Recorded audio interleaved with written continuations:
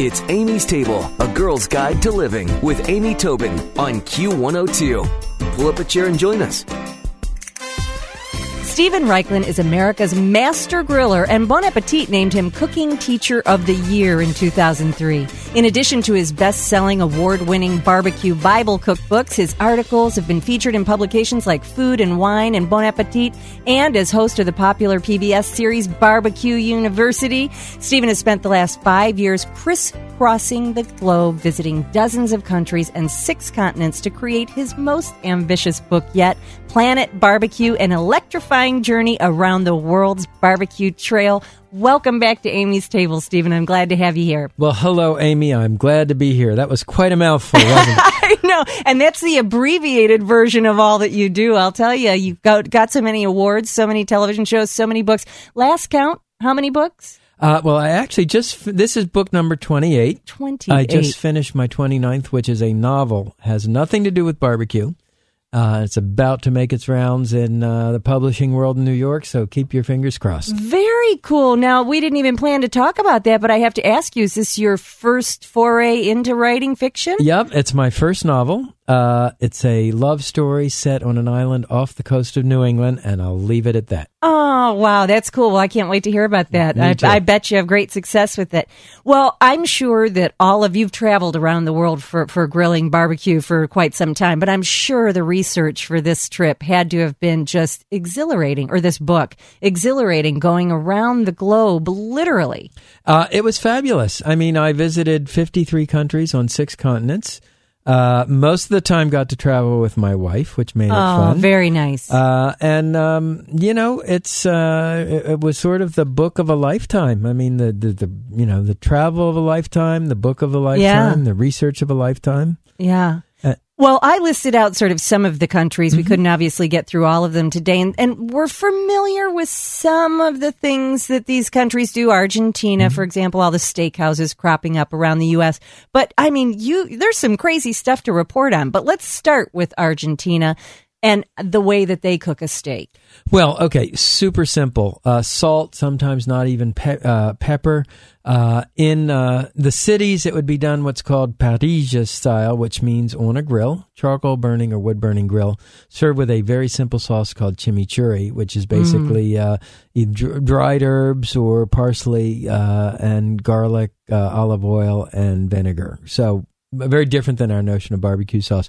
Where it gets interesting is on the ranches, where they'll build a big bonfire and they'll take a whole sheep or small pig and flay it open, stick it on a stake in front of the fire, and just roast it with salt and fresh air as the only seasonings. Oh, man. I bet that was not only just tremendous to eat, but tremendous really to witness. Yeah, really. I mean, that's half of it, isn't it? Sort of, we talked about this before, the whole ritual of men cooking meat over flames. And women. And women. And women. It's true. It's true. Because if your next stop, I don't know if you're going alphabetically, but if you go to a place like Cambodia or Indonesia or Thailand or Serbia or even Mexico, women at the grill predominate.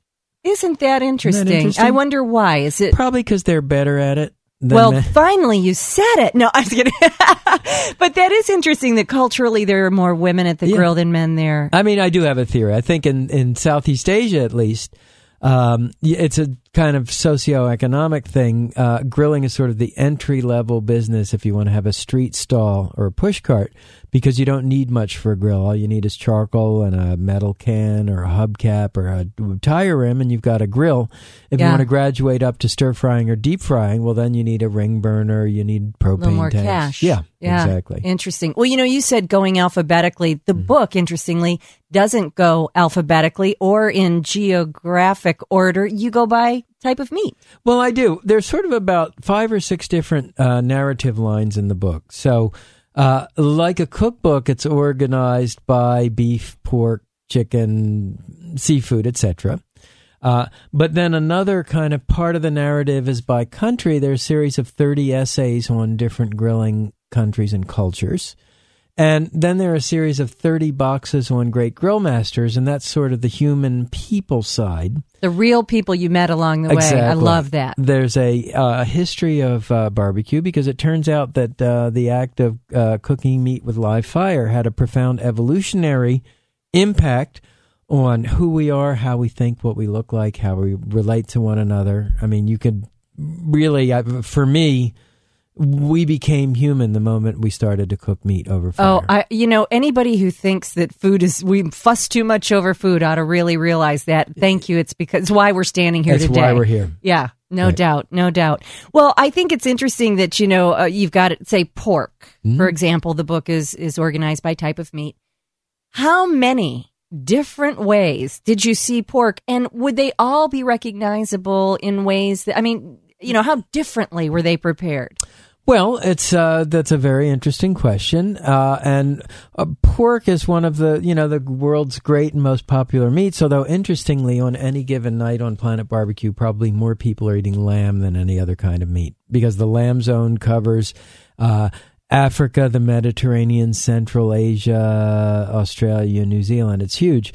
But in pork, it's everything from tiny bite-sized pork satays from Thailand and Bali to whole hogs, which are spit-roasted with great gusto in Greece. There's a wonderful recipe for oregano-scented whole spit-roasted pork in Greece. There's a Balinese spit-roasted hog stuffed with lemongrass and turmeric and chili peppers and ginger. Really great. I think probably the most unusual pork dish actually is found in Hungary, where they'll take a slab of bacon and grill it on a stick. That's good right there. Over a fire, grilled bacon. Okay, and what you do is you do it in such a way that the bacon fat drips onto slices of grilled rye bread spread with raw onions. Oh, that's good. This is like, just take an extra Lipitor before you even turn to that page. I love that. Well, in pork, it's fascinating to me that most of the world is eating lamb, which I hadn't even thought about. But with pork, is it really, would you say, the most utilized animal, in that they use the most of that creature than any other as cuts of meat? Or no? I think so. Certainly, at least in an open, acknowledged way. And now with the pork mania sweeping the United States, you can't get enough pig's feet or fried pig's ears. Frankly, I can get enough of both of those. But what I mean is, you go to all the chic, fashionable restaurants in New York and Los Angeles, and that's what everybody's serving. And butchers have sort of become the new Adonises of the food world. Yeah, which is very cool. Right. But I suspect that, with lamb and cattle and cows, they're using all those parts too. We just don't know about it. Oh. They're getting ground into sausage and hamburger. I see what you're saying. Yeah, like that's true. Right. If you're just joining us, we're speaking with Steven Raichlen about his latest book, which is Planet Barbecue. Thank you. Gosh, you got so many. I got to keep them straight. Now, okay, we're talking about how the book is broken apart by different kinds of meats, and then you've got the great little subcategories in each one. But what are some of the most unusual cooking vessels, or like you're techniques, cooking on a shovel? Yeah, absolutely. Well, this is a lamb on a shovel. It's a preparation from the outback in Australia, where people didn't necessarily have grill grates. So they'd build a campfire with wood logs, put the lamb chops on the shovel, roast it right in the smoky fire. Totally fantastic. Elsewhere on the west coast of France, they will roast mussels on a bed of dry pine needles. That's so cool. Kind of the pine needles catch fire. They cook the mussels. They smoke the mussels. A technique that is sort of echoed in northern Quebec, where they'll grill rib steaks on fresh spruce branches. So you get this kind of piney flavor. Bottom line is the ingenuity when it comes to grilling. Grilling, it's in our DNA. It's something we love, we're passionate about, but everywhere it's different. And that's what makes a project like Planet Barbecue so exciting. Oh, it's very, very cool. And you're so interesting to talk to. I want to try everything you talk about every time. Well, let me ask you before we let you go today. So pine needles and beech logs and et cetera, where does the average Joe who's just trying to cook in Planet their backyard. Where do they find this kind of thing? Well, let's see, pine needles. I'm looking out the window here at your studio, well, and I see a spruce tree. I guess that's true. So we dry them out. So that's pretty easy. Okay. Dry pine needles for the mussels you can get at gardening supply places. Oh, like this topping for mulch. Yeah, because that's apparently what you need for that. But also, if I can give my website address, it's barbecuebible.com. That's BARBECUEBIBLE.com. We have a lot of these resources there. They're also mentioned in the book. And then we have a free newsletter that comes out once a month. I subscribe to. I think it's great. I love it. More or less. And that has a lot of those resources too. And we should mention you've got this product line too, which is very cool. Yeah. You're going to conquer. It's going to be Planet Steven Raichlen, right? I'm working on it. So tell us real quick before we go about that. Absolutely. I teamed up with a group called the Companion Group. We've got the longest tongs on the market with a flashlight built into one arm so you can see what you're doing at night, called the Lumatong. We have love that creme brulee irons for making the Catalan creams in Planet Barbecue.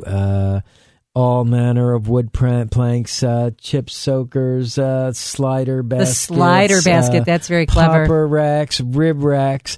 And you can find that on grillingforall.com. And that's grilling, like you'd spell it, and then the number 4, and then all. Perfect. And I'll put all of that on amystable.com as well. Well, continued success, and I can't wait to hear about your novel. I mean, that's just amazing. Well, thank you. And Amy, you're such a live wire. Even though I'm on something like day 49 of a 2-month book tour and haven't slept more than 4 hours in last week, I'm always energized to come here. So thank you. Thank you. Stick around for another helping from Amy's Table on Q102. Q!